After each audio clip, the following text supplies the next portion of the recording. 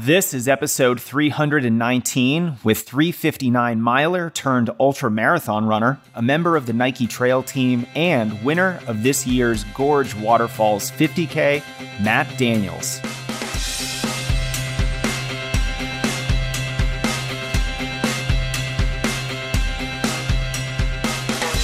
Welcome to the Strength Running Podcast. I'm your host, Coach Jason Fitzgerald, and the goal of this show, strengthrunning.com, and our YouTube channel is to help you better understand the entire process of improvement. Because when you recognize knowledge as a competitive advantage, you'll become a much better runner. If you're new here, welcome. I'm the head coach of Strength Running, formerly a 239 marathoner, and a monthly columnist for Trail Runner magazine. On this podcast, I share my insights on the sport and speak with the world's smartest subject matter experts to help you improve. I'm happy to connect anytime, so feel free to email me or you can send me a message on Instagram or YouTube.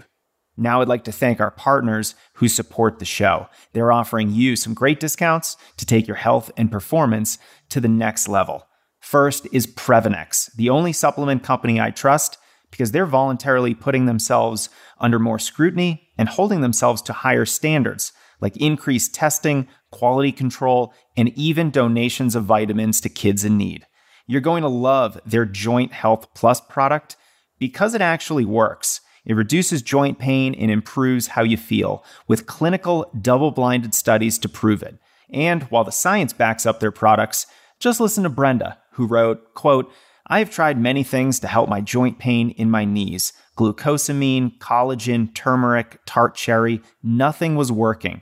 1 month in of Previnex combined with physical therapy, and I was able to run for the first time in 2 years. And my knee was not all swollen and painful afterwards. Goodbye, orthopedic surgeon. Hello, Previnex." I love it. Try it now at Previnex.com and use code JASON15 for 15% off your purchase.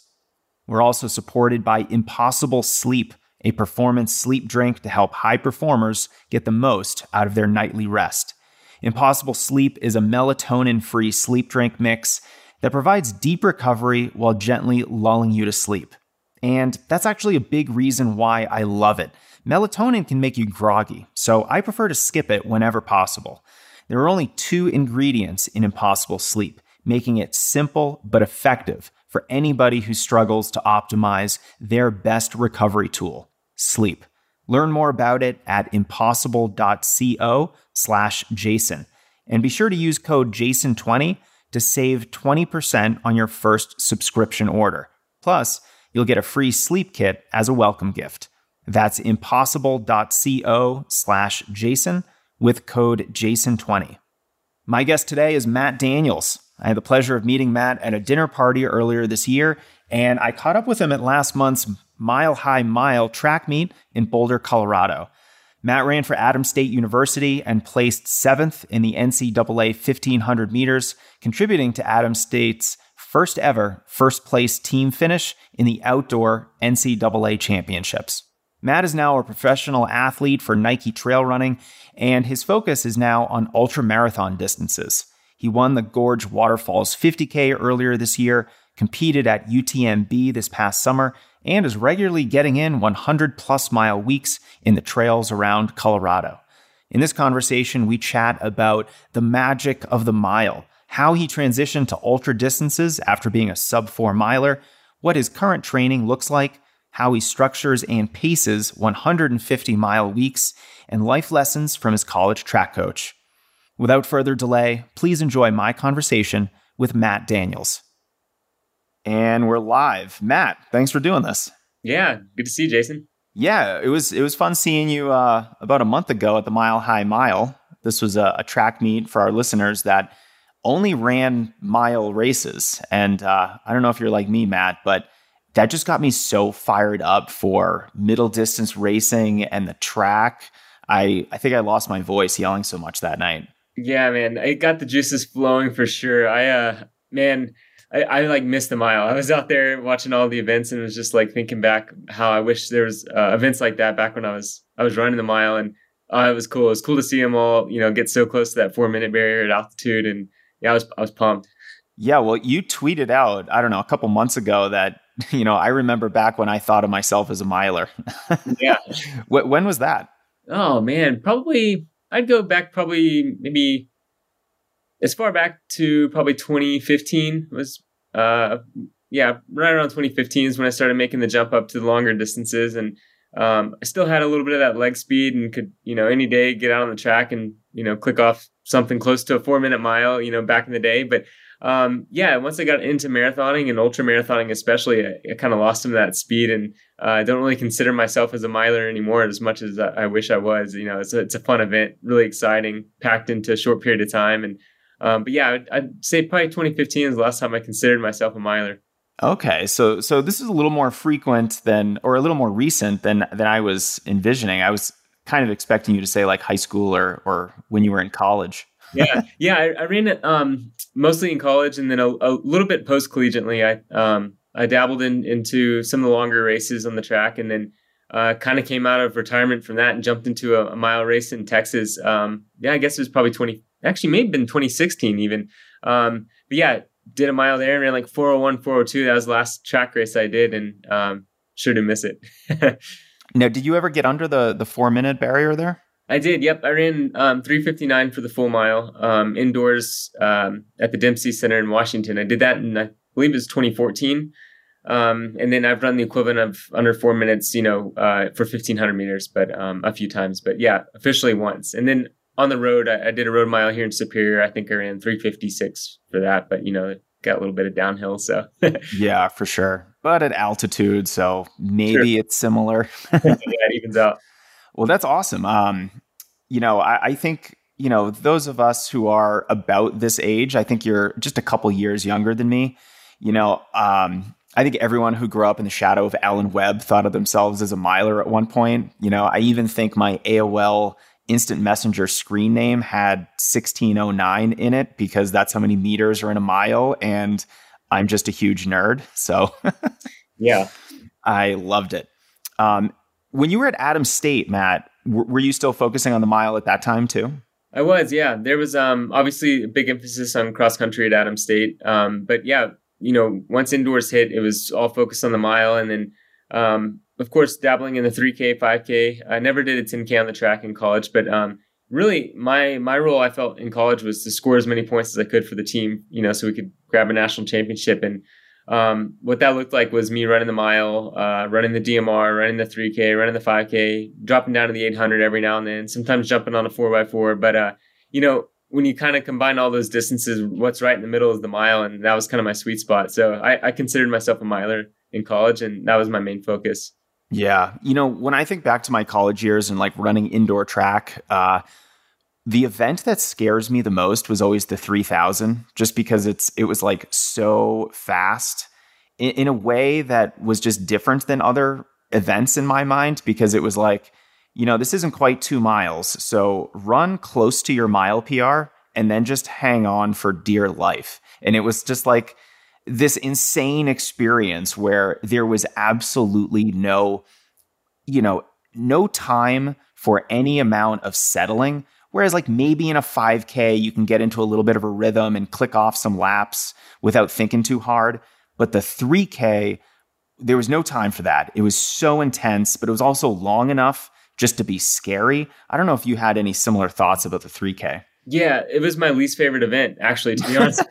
And I can kind of relate to that in ultra running too, with the 50 miler, which is a whole nother thing. But yeah, it was just fast enough and just long enough where you were just so uncomfortable for the majority of it. And a 5K, yeah, like you said, you feel like you can kind of settle in for a minute, and then you could get to going. And the miles, you break it down 4 laps, you feel the finish line the whole time. But God, the 3K was uncomfortable. And there's so many similarities, yeah, with the 50 miler in ultra running. I'm getting ready to run one here in November, and it's funny because 50K feels like a breeze. You can kind of feel the finish line in ultra terms, right? And then you have the 100K and 100 miler where you get to settle in a little bit, and then you can kind of start to do your thing. And then that 50 miler is that sweet spot where you just feel like you're kind of on the gas the whole time. And yeah, it's super uncomfortable. And I'm always reminded of the 3K when I'm doing it. It's not, the 3K was something I never quite nailed in college too. So and the 50 miler hasn't been a distance I've really nailed in ultra. So it's kind of interesting looking back on that and thinking about the future with the 50 miler as well. Matt, I've been doing this for a long time, and you might have been the first person to ever equate a 50 miler with a 3,000 meter track race. They are so different. They are different, but there are similarities when you're breaking down, the distances that you're running and stuff. So, and a lot of that comes to the mental part of ultras too, and that sort of thing too. But yeah, I always try and relate to past experiences with new things that I'm doing. And for me, it just makes sense to think of the 50 miler in terms of how the 3Ks run on the track. A lot longer, but similar.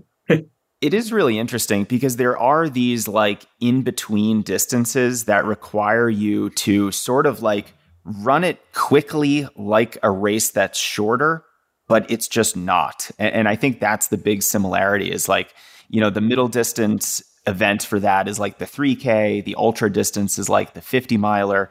I wonder what the event is for like the shorter distance specialist, if it's like the 600. I never raced a 600. I never got down that low. I probably capped it at 400, 800.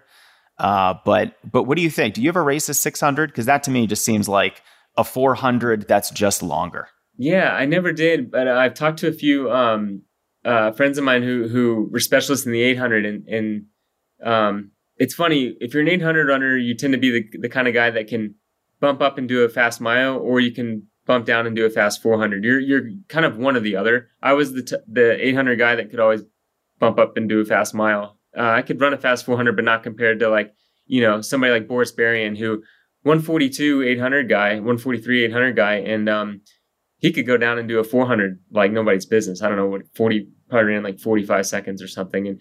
And anyways, talking to those guys, it seemed the guys that could bump down and do a fast 400 transitioned better to that 600 distance indoors. I think he even may have like gotten close to the American record doing that one year. But the milers that are, or the 800 guys that are also milers really struggle with going down in distance like that. And I think there's some sort of physiological change right there in that time period, that sweet spot of like, in between 3 and 4 minutes of running, or 2 to 4 minutes of running is really difficult. Yeah. And I think it's almost like it's so similar to these other races that we're talking about. It's like the 600 is short enough, I think, to be really considered a sprint event, whereas like the 3K is now long enough to be considered a middle distance event.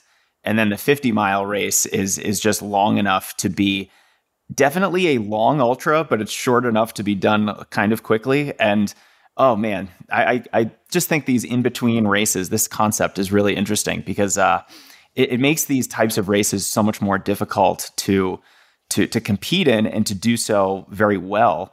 And I just think you're such an interesting runner because you've had this career where you've done it all. You've done the middle distance races. I mean, you're a 359 miler on an indoor track, which could probably converts to maybe a 358.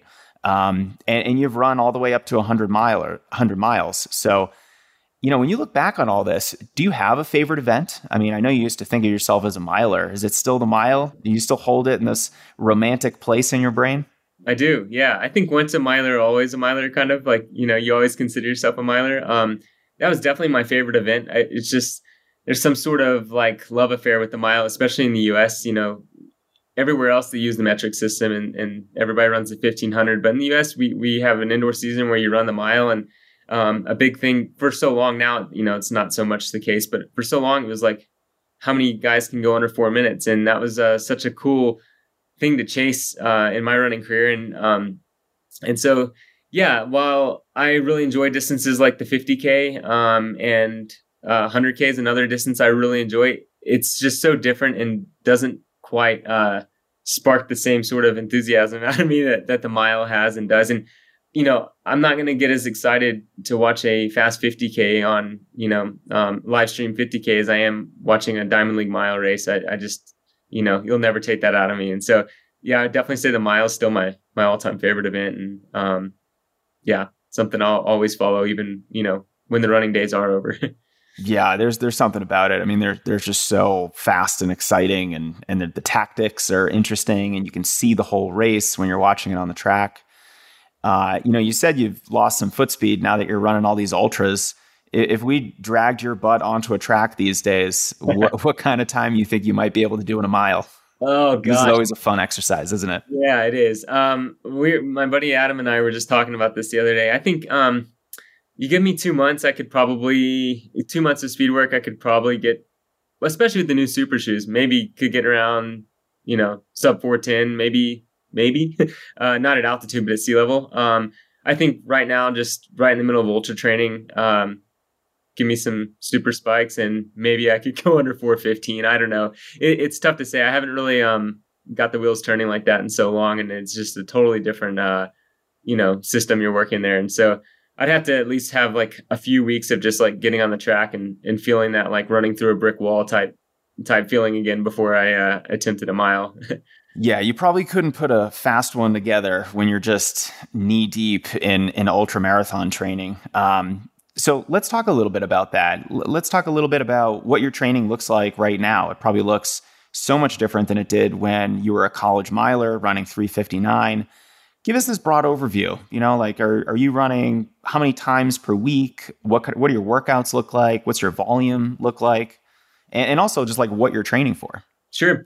Yeah, it changes a lot. So trail running's there's a wide variety of different types of races. And like I said, I'm training for a race in November that's fairly flat in the ultra world and fast. And it's only 50 miles, where I just got off of a training block in a big race that was a 107-mile race in the Alps. And so that required a completely different skill set. And so over the summer, in the past probably 4 or 5 months, my training looked like, anywhere from 90 to 150 miles a week, depending on the week. I know it's a wide range, but I was more focused on hours spent in the mountains and time on feet and vertical gain. So I was getting in anywhere from like 25,000 to 40,000 feet a week in vertical gain, all on, steep trails, a lot of high altitude running, got the poles out, a lot of practice with hiking, the pack, stuff that you wouldn't really think about when you think about, running a race. But, these are the things that happen when you get fatigued at mile 80, you're having to hike rather than run. And so I was doing a lot of that kind of stuff, probably spending anywhere from 20 to 30 hours a week on feet running / hiking. And then, so for the race coming up, I train a little bit more like I did in college, not quite the same, but more running focused. I'll spend more time out at the Boulder Reservoir on the dirt roads, clicking off some faster splits, and usually doing a harder workout once or twice a week. Maybe I'll dip into threshold a few more times than when I'm training for something that's almost 100% aerobic, And so, I would say it's a mixture of kind of like a little bit of marathon training, but kind of sticking to the ultra basis, just because, I'll still be out there for 5 hours. On a good day, it'll be right around 5 hours to 5.5 hours. So it's a little bit different than the race I just did, which is, you're spending over 20 hours in the mountains. So a lot of it's race dependent, but at the moment, 100 to 120 miles a week. So looking at probably, I don't know, I'll probably get up to close to 20 hours a week running. And then a lot of that, some faster paced stuff. Yeah, I think everyone's brain broke when they heard 150 miles a week. That's more than 20 miles per day. So let's break that down a little bit. I mean, how do you go about just logistically running 150 miles a week? You're obviously running twice a day, most days, right? Right. Yeah. I mean, I think, that's a luxury I have, is I'm a professional runner. And so I have the time in the day to do it. I have time to recover. And that's the important part. A lot of people hear those numbers and no way, I have a 9-to-5 job. I have a family. Like, I just had 2 dogs and a wife who's really supportive and a goal of running really fast in the mountains. And so I get to, spend the time recovering. So I'll go out in the morning for usually my longer run. And when I was training for that race and doing 150 miles a week specifically, it would be anywhere from 4 to 7 hours for that run. And again, a lot of it would be hiking because I'm getting a lot of vertical gain in. So it'd be kind of a lot slower. And then recover all afternoon, maybe go to the gym and do my strength session. And then, get back out in the evening sometimes for a double. And sometimes I would just do a single where it's just like maybe a 6 or 7 hour run. But a lot of times I'd split it up. So I'd do anywhere from like 2 to 5 hours and then maybe another hour or two in the evening. Is the evening run maybe a little bit less specific to what you might be doing in the mountains, working with poles, maybe doing some type of faster training session? Seems like the afternoon shorter run is, for the most part, just kind of like an easy recovery run from what you did in the morning. Is that right? Yeah, definitely. There's blocks in training where I get pretty specific, and I do back-to-back long runs on the same day or multiple days in a row, just to kind of mimic being out for a long time, practice fueling, that sort of thing. So there was definitely days in the training where I did like a pretty hard 3-hour mountain run in the morning, and then came back and did another hard 3-hour mountain run in the evening, or a workout, 2 workouts in the same day, and then I would spend a few days recovering. But for the most part, yeah, it would be a harder, longer session in the morning, and then something more chill in the afternoon, flatter surface, just kind of what we like to call shaking the legs out,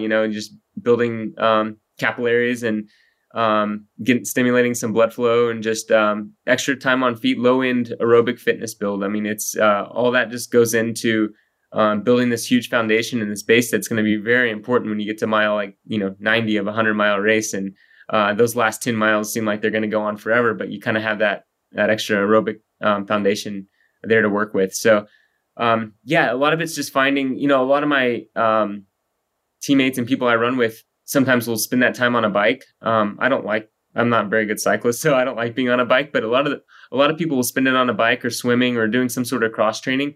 I have found I can stay healthy if I just go way slower than my normal pace, but I can get out there and kind of stay in that, like, what you would call zone 1 or lower type of training, where I'm just like, there's runs where I don't even get my heart rate above 110 beats a minute, but I'm just out there between 90 and 110 beats a minute shuffling along. And some days that looks like 12-minute miles, and some days that looks like 8-minute miles. It just kind of depends on where you're at in the training block and how you're feeling and how the body's responding. I think there's 2 big lessons from this. Number one, I think if you want to be a good distance runner, a high volume training program is probably, in just something that you can't get away from too much in your training. And that doesn't necessarily have to be all running. Like you said, you have some elite level friends who are doing a lot of cross training, probably because they just can't handle just the extra volume of running. So they're making do with cycling or some other form of cross training. And the other thing is, if you are going to run really high mileage, a lot of it has to be really, really slow.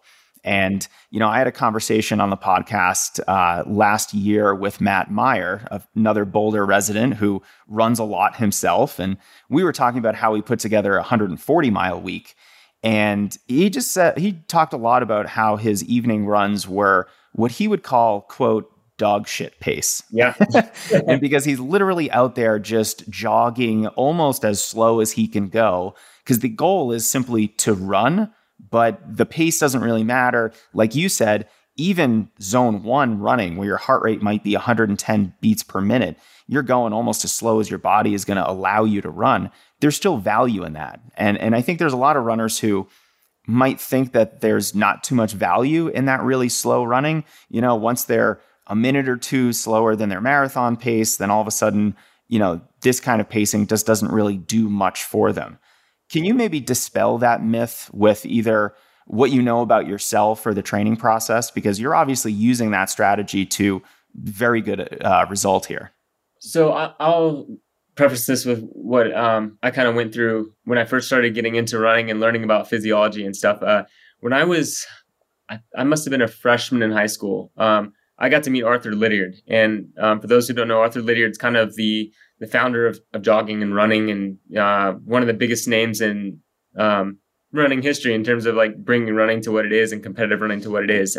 Amazing coach out of New Zealand. And I got to meet him right before he passed away. And I remember him writing down on a little napkin for me what he thought I could do mileage wise at my age. I think I was 14 at the time, to achieve the goals I wanted to achieve by the time I hit 12th grade. And I was looking at the numbers and I couldn't believe it. I was doing 40 or 50 miles a week, and he had these numbers down that were like 100, 120, 130. And I was like, are you kidding me? Like, nobody's doing that. This is in the early 2000s.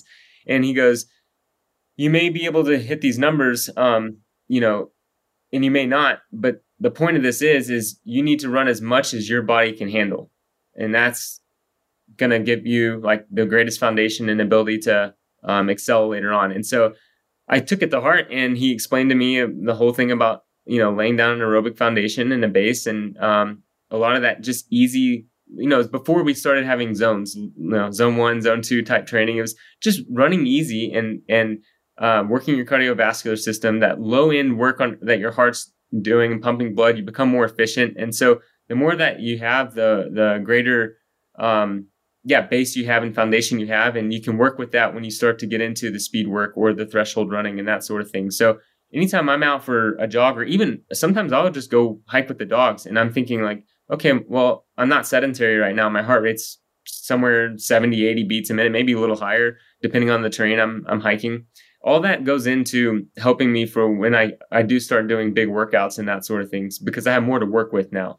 And so it's like just adding in extra ingredients, a little bit of extra salt to bring out the taste sort of thing. And so I'm always thinking of that when I can, and I'm feeling healthy and not super tired, or, another thing, I have to be fueling well when I'm doing this. I have to be eating a lot. And if I'm feeling good, then I'm going to get out for that extra volume. And that's going to show up on days when I have a big workout, and, I'm getting towards the end of the workout and my body's fatigued, but I can get out that extra rep because I have that extra foundation to work with, and aerobic capacity to work with. And that always transfers into fitness later, and race performances later. And so, you have to think too in terms, when you're doing these hard workouts, you're actually detraining the body in that moment. And then it's when you recover and run easy on the following days that you're absorbing all that fitness you gained. And so you have to think of it in those sort of terms, rather than thinking every run you go out and do has to be the sole purpose of getting faster. That's not necessarily the case. You're building from the ground up every single day. Yeah, it's sort of like you're making an investment in future Matt. Yeah. And all that easy effort is the investment in your future performances. And so, yeah, I mean, guys, if the 3:59 miler says we can run slow, I think we can run slow, right? That's definitely going to be beneficial for us. And I think too, like, just hearing your background as a middle distance runner, racing everything from 400 meters, 800 meters, specializing in the mile. Now you're this 50 mile up to 100 plus mile runner. I'm curious about the transition. I'm curious how you decided in around 2015, 2016 to say, my passion might be the mile, but I'm going to go run 100 miles at high altitude on trails, and this is going to take me like 20 hours. What was going on in your brain, Matt? Because that is a funny transition right there to me. Yeah, it is. I guess, since I started running, I've always I've wanted to be that runner that has depth and has the ability to run something fast in the 400 and then run a fast 10K. And I always wanted to be that guy in college that could do all the events and have success and run at a very high level in all those events. And I knew that I didn't want that to change. And so when I finished running in college and went post-collegiate, I started running semi-professionally for a group here in Boulder called Hudson Elite. And I went in thinking I was a miler, and Brad Hudson's an amazing marathon coach. And he immediately, I didn't realize it at the time, but he immediately had me doing, half marathon type workouts and seeing, where I was at in terms of my ability to go longer and faster, because he knew I had done well in cross country at 10K and stuff in college. And so he had me go out and do a half marathon in San Jose with some of my teammates, and I qualified for the marathon Olympic trials there. I ran, I think, 63 minutes for half marathon, and that was the longest race I'd ever done in my life, and I had no desire to run a marathon. I remember a year before that telling my coach in college I didn't want to be a marathoner, I wanted to be a miler. And but when you qualify for the Olympic trials, you start getting excited and you think like, okay, maybe I'm a marathoner. And so long story short, I went out and did the marathon trials in 2016, and it was a disaster. Just had a really bad day. I overtrained, got really excited. I probably left my marathon in a workout 2 weeks before. I did a 40K tempo run and ran 2 hours and 12 minutes for that right before 2 weeks before the marathon. And so I think I was in really good shape, but stupid training. And so I was burned out and pretty down on myself. And after that, and that was in February 2016. And then a friend of mine here in Boulder convinced me to do the USA Mountain Running Champs, which was a trail race. And I'd only done like one trail race for fun. It was a little 10K in Vail with some friends, and before that. And so he convinced me to do that, and I did it and made my first world team. So all of a sudden I was a trail runner, and that was a short race. It was only 10K, but what happens when you get in the trail world, especially in the US, you get suckered into doing ultras. And so I think 2017 rolls around, and I just made my second world team at that time for mountain running. And at this point, it was the longer mountain running champs, is the marathon distance. And training went really well, and I used that fitness to do my first 50K out in Oregon, and had tremendous success in that 50K. And then the rest was history. I just, decided to keep going longer and experiencing more of the races. And the thing with trail running is everybody wants to run Western states. And so once I found out about that race and the prestige around that, and what that race was all about, I wanted to try and qualify for that. And so from 50K, I went straight to the 100K distance, and had success in that, and then ran my first 100 milers. And here we are, just staying at it. I love it. This sort of reminds me of like how I got into running, because I didn't really like running. And then, you do it a little bit and you're like, oh, I'm not actually half bad at this. And, I had to give up my dreams of being a basketball player because I was clearly a better runner. Plus everyone else kept growing after, middle school, and I did not really. So it was just going to mean being a basketball player was difficult for me. So yeah, very similar story, and how I just was like, oh, I'm having a little bit of success here. I guess let me explore this. And good Lord, you look around and you're like, look at me now, 25 years later, and what a story it's been. I want to talk a little bit about your college coach. You said previously that you've learned so much from your college coach, Damon Martin, and I just had my college coach on the podcast a couple of weeks ago. So I just think I'm feeling a little sense of nostalgia and respect for the people in our lives that help nurture our love for the sport. But, what are some of the most impactful lessons, either about life or running, that you might have picked up from your coach? Because I know how transformative a really good coach can be. And I get that sense that you really respect your college coach.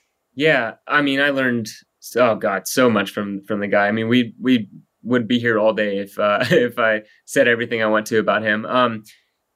I think what was really special was he took a chance on me at a time in my life where I was coming from, I just got out of the Navy and the military, and coming from some pretty low points in my life, and wasn't running at all, and wasn't planning on getting back into running or anything like that. And he just kind of gave me an opportunity to get back into school and to come run for him, and asked me to give him a chance to work with me. And so I think the first thing I learned right off the bat was, give people a chance, and believe in them no matter what they've been through or where they're at in life. Just believe in them, and incredible things can happen.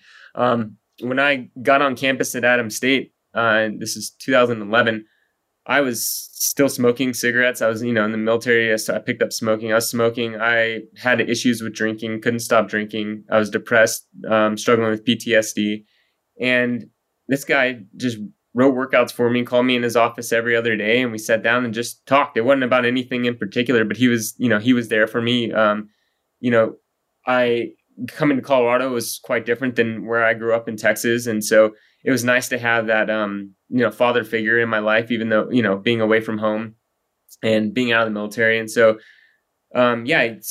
just gave me a chance, really worked with me and believed in me. And it helped me run really well. I think another really important thing was he taught me how to kind of believe in something bigger than just myself. We had a really strong team in college, and we were a really close team, and not necessarily the most talented team most years. I mean, we had a good team, don't get me wrong, and we were all really, really fast runners, but there were some years, there was teams that definitely should have, beaten us at nationals, or, sometimes we go run against some of the top D1 guys in the country. And he had a way of getting all of us to just believe that we could do anything. We could run through a brick wall. We were, grown, respectable men and women that could, just do things we wouldn't even dream of doing. And so, having that, it all comes down to belief. And I think I carried that with me, into the rest of my running career, and hopefully, everything else I do in life. I always kind of draw inspiration from those 4 years at Adams State. Yeah, that really resonates with me, because I think one of the most impactful things a coach can do for you is just to tell you that they believe in your ability to do something, and then giving you the guidance and the structure and just the environment in which to do it. And especially at the college age, I don't know, there is something really special about that time period for, I'll say young men, because I don't have the experience of being a younger woman, but just having like that father figure to say, like, I'm going to hold you to a high standard, but you can do it. And I'm going to help you practically every day do it. There is something really, really transformative about being in that environment, because all of a sudden you're doing things that you never thought possible. And, I probably had a similar experience to you, just the growth you experience from freshman year to senior year in college when you try to apply yourself in that environment is just stunning in my view.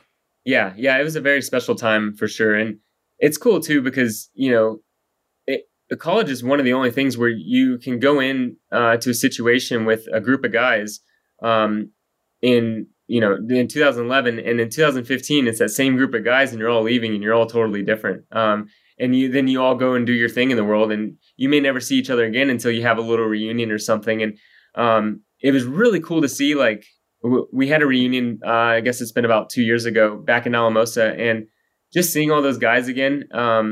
And it was like nothing had changed. We were all right back in Alamosa, talking about running and everything else we were doing in life. But we all kind of agreed that, we wouldn't be where we were without those 4 years together at Adams. And, it's interesting because it's not something that's talked about a lot. And I don't know how many college programs have, where people have that full experience, but, that was one cool thing about being at Adams was, we had a core group of guys and a great coach that believed in us. And it's something I think we all kind of will carry with us the rest of our lives. Yeah. In 2016, I went back to Connecticut. I ran for a D3 school at Connecticut College, and my coach retired, and he had this big retirement party. And there was just all these guys that came back for it that I went to school with that were a little younger than me. They were a little older than me. And you're absolutely right. Just that experience, I think, is one of the most growth oriented that you can really go through. And so if anyone's listening who's thinking about running in college, or has a child who's thinking about running in college, I cannot be a stronger supporter of that idea. Try to find a great school where they can focus on being a student first, but have that ability to be an athlete on a cross country or track team. And like you said, it's funny. You carry it with you for the rest of your life, even if you don't even continue competing after college. And I wonder, like, what are you actually carrying with you? Is it discipline? Is it a certain mindset? Is it just this growth mindset that you have that if I work hard enough at this and I'm consistent at it, I'm going to be able to accomplish it? And I think that's probably something I took from the whole experience myself. Yeah. I think, there's a lot of things. I think probably, all the way down to the point of how I interact with my wife and the relationship I have with my wife, and having belief in her and her goals and things she wants to do. And, I always am drawn back to how my coach treated each one of us individually as well as a group, but individually too. And I remember how that made me feel. And a lot of times it helps me be able to, I'm a coach as well, I guess. So this is where this kind of goes in. I coach a few athletes online. And so it really helps me be able to help them stay motivated, see things through a different lens sometimes. And so I don't know, I carry, all sorts of things in life, but I'd say, relationship, coaching other athletes. I think sometimes, even just like little things like when my wife and I go travel on vacation, one thing our coach at Adams State always did was he made sure to take us somewhere educational. So we could be at a track meet in Birmingham, Alabama, and he would take us to some obscure museum somewhere, and we learned something new. Or we ran a track meet in South Dakota, and we took a detour and saw Mount Rushmore. Things like that. And so now when my wife and I go on trips, I'm always like looking for things to learn about. Just these new little things, and that brings a lot into your life overall. When just those little things that you don't really think about in the moment, but when you look back, it's like, wow, like what a cool experience. Yeah, it's often not even about the running, is it? Right. It's about how you live your life, how you interact with others. One of the things that I took away from my college coach is just, this ability to be accepting of people. He was really good at that. He kind of met you where you were. And on the one hand was a bit of an old school kind of guy, but I think balanced that old school mentality with this wonderful acceptance and tolerance of everyone that I think is just really tremendous. So yeah, when I look back on my career too, it's like, I don't remember the workouts or the some of the training things that we did. I mean, of course I think about that all the time too, but it's more the intangibles. And before this turns into a commercial for running in college, let's just say that it's a wonderful experience and everyone should definitely try to do it if they have that opportunity. Now, Matt, I want to switch gears a little bit and just ask you about some of your favorite local races, because, I think there's a lot of many more ultra curious people these days. I think trail running is exploding. I think more and more people are getting into ultra running. And even if you don't really have any interest in ultra running, you said something earlier. You said, I just really wanted to be a very well-rounded runner. You wanted to be able to run all kinds of events and be good at those events. And I think even if someone doesn't want to run an ultra, just thinking about the training necessary, thinking about the grand adventure it may be is a very big growth opportunity for all of us. So, if someone's thinking about running an ultra, they're a little ultra curious, are there any like really good 50Ks that might be accessible to a runner who maybe has done a marathon and is thinking about getting into a good trail race, but maybe one that doesn't have like 20,000 feet of elevation gain? Do you have any favorites? Oh gosh, there's a lot. Some of my favorite ones are what's cool about the ultra world and what's happening with the crazy growth is there's a lot of like in each section of the US, there's organizations that put on races yearly or like throughout the whole year. And a lot of those races are at 50K distance. And they're what we like to call the dirt bag type, trail races, where it has that kind of old school vibe where everybody's just out hanging out. There's like a campfire after the race and everybody's eating burritos and maybe drinking a beer or something like that. And they're just so much fun because you get the full community aspect of it. Whether your race goes well or bad, everybody's there to celebrate something. And so some of my favorite ones are actually out on the West Coast in Oregon. Daybreak Racing puts on just incredible events. They have, I think probably one of my favorite trail races I've ever run is called the Tillamook Burn 50K. And it goes to the Tillamook Forest and just beautiful buffed out trails like basically through an old burn rainforest. And yeah, that one's great. Gorge Waterfalls 50K is really good. Smith Rock Ascent. These are all races that don't have, a ton of vertical gain, but are really good kind of beginner 50Ks. Here in Colorado and Utah, Mad Moose Events puts on just an incredible job. And they have, I don't know how many races yearly. And the same thing with Aravaipa running as well. So those are some companies you could look up and find. They have a ton of different races all over, the West Coast and stuff. And so I'm not as familiar with some of the East Coast races. I'd like to get out there and do more of them. Sometimes just with travel and everything, it's a little difficult, but just about everywhere has a pretty good, like beginner friendly 50K that, and I mean, I still, even to this day, I run professionally and I still like to go do at least 2 or 3 of them a year. So that's what keeps my kind of spark going and keeps me excited, is to being around the community and that sort of thing and getting to hang out with everybody and enjoying a fun, fast race as well. It's always something I enjoy. Yeah, well, congratulations, by the way. You did win the Gorge Waterfalls 50K earlier this year, didn't you? I did, yeah. You did, yes. So it sounds like the things that we're looking for a more beginner-friendly 50K are not as much elevation gain, number one. Two, probably a race that isn't at high altitude because most people aren't going to be able to either train up there or it just might be a little bit too stressful. And whether or not the race is super technical. Am I missing anything big there? No, I think, with all those things, you can do things to train for it. But I think if you want just a good overall experience with your first one, yeah, I would, goal number one is find one that you see pictures of it and you read reviews and you get excited about, not intimidated, but excited. And I think that's the first thing. And that's what like races like Tillamook Burn, that was, and like Woodside Ramble 50K is another really good one out in California. It's in just outside of Palo Alto there.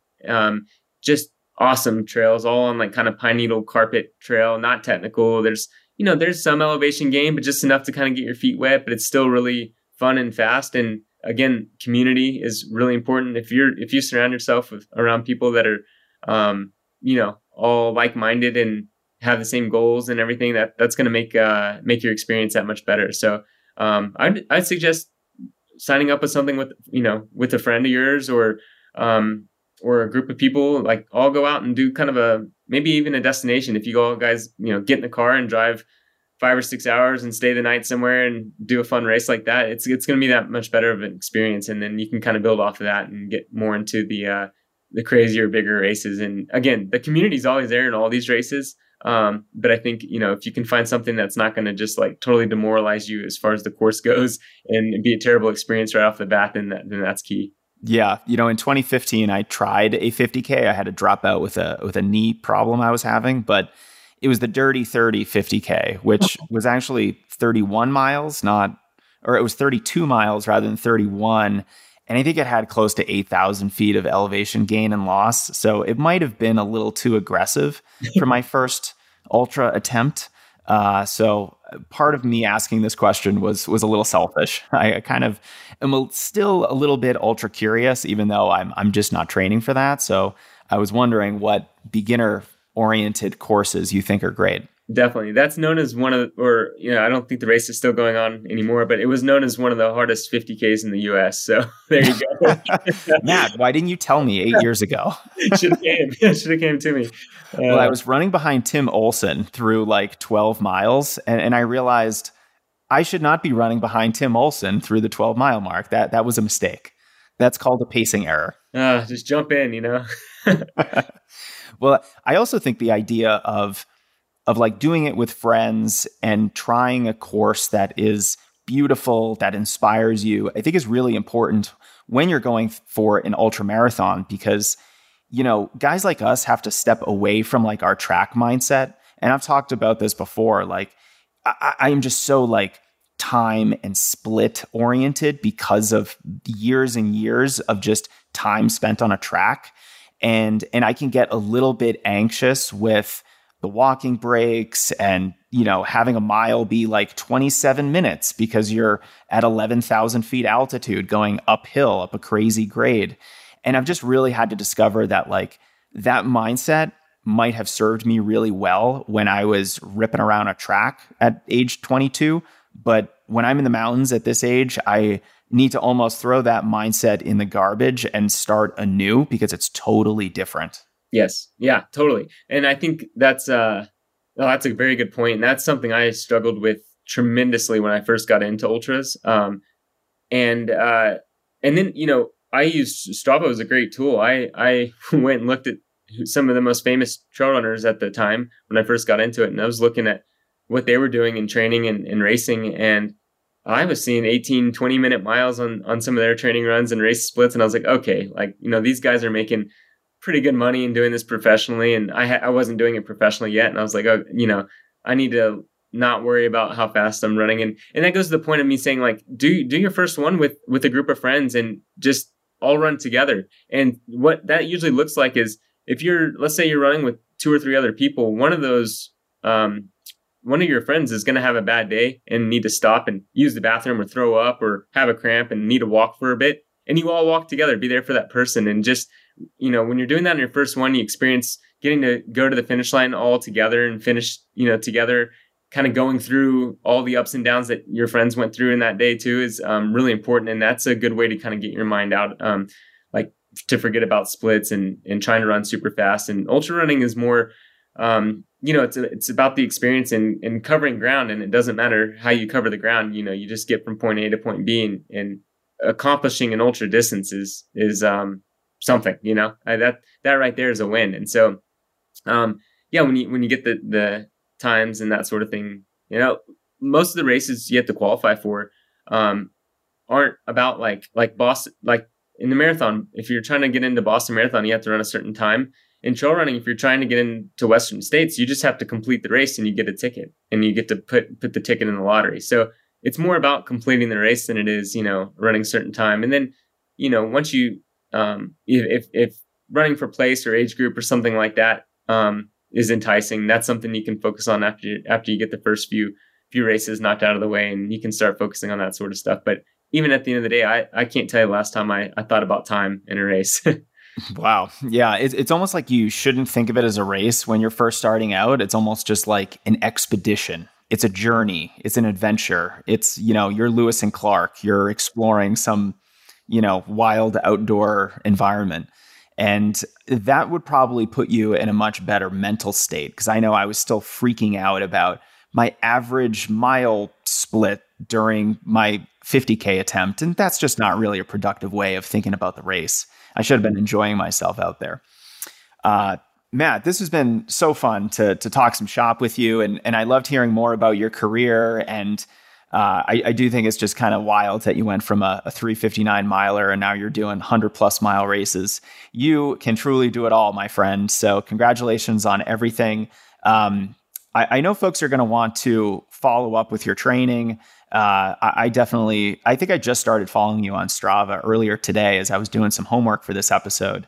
And I was like, wait a minute, look at all these runs. They only go back 3 days. Oh, Matt's running twice a day. Like, I love seeing like the actual training after you talk about it. So that was really interesting. But where else can folks find you online if they want to follow along with your racing? Yeah. Oh gosh. Instagram. My handle is MattDaniels480. And that's my handle for basically every social media. So, Twitter or X or whatever. I don't know how much longer we'll be on that, but yeah, everything, pretty much all the social media platforms I'm there. My handle is MattDaniels480. Always, my email is always open too. And my email is MattDaniels480@gmail.com. So if anybody ever has questions or wants to talk training or anything, feel free to email me. I like to chat with everybody and really interact with the community. I love running. I've been doing it since I was 11. So, I'm kind of a nerd when it comes to it. So, I appreciate you having me on and everything. Yeah, no problem. This was really fun. And thanks for being generous with your email address. I know some folks are going to take you up on that. Do you have a race coming up? You mentioned something coming up in November, right? Yep. I just did UTMB a few weeks ago. So kind of recovering from that. Actually was sick during that race, so it didn't go as planned. So I bounced back a little bit quicker. And so I'm planning on doing a JFK 50 miler. It's in mid-November. And so we'll see how the training goes the next few weeks. But that's the plan right now, is to get the legs back and run that last race of the year before getting ready for big build for next year. And we know how fun those 50 milers are. You never quite step off the gas. So have fun with the training, Matt. We're going to be cheering for you. I will. Thank you so much.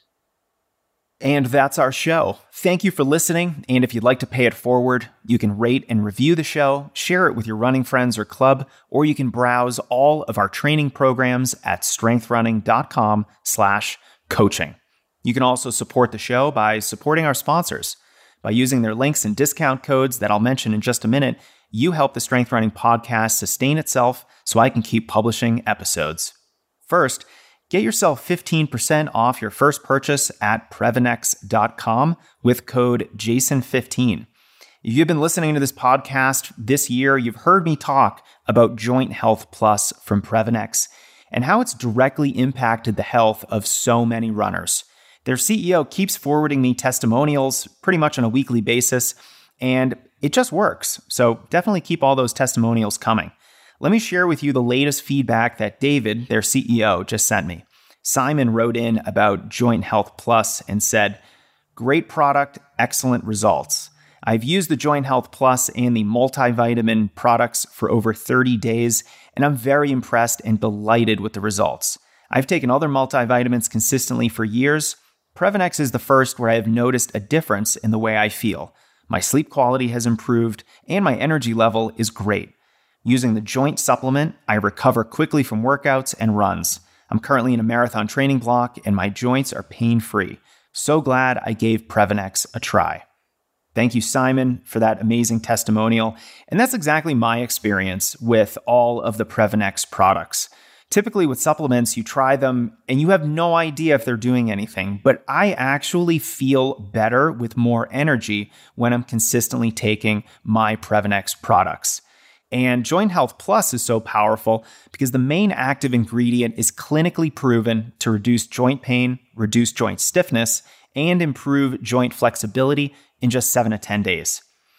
It's also clinically proven, not just tested, but actually proven in double-blinded, placebo-controlled studies to protect joint cartilage from breaking down during exercise.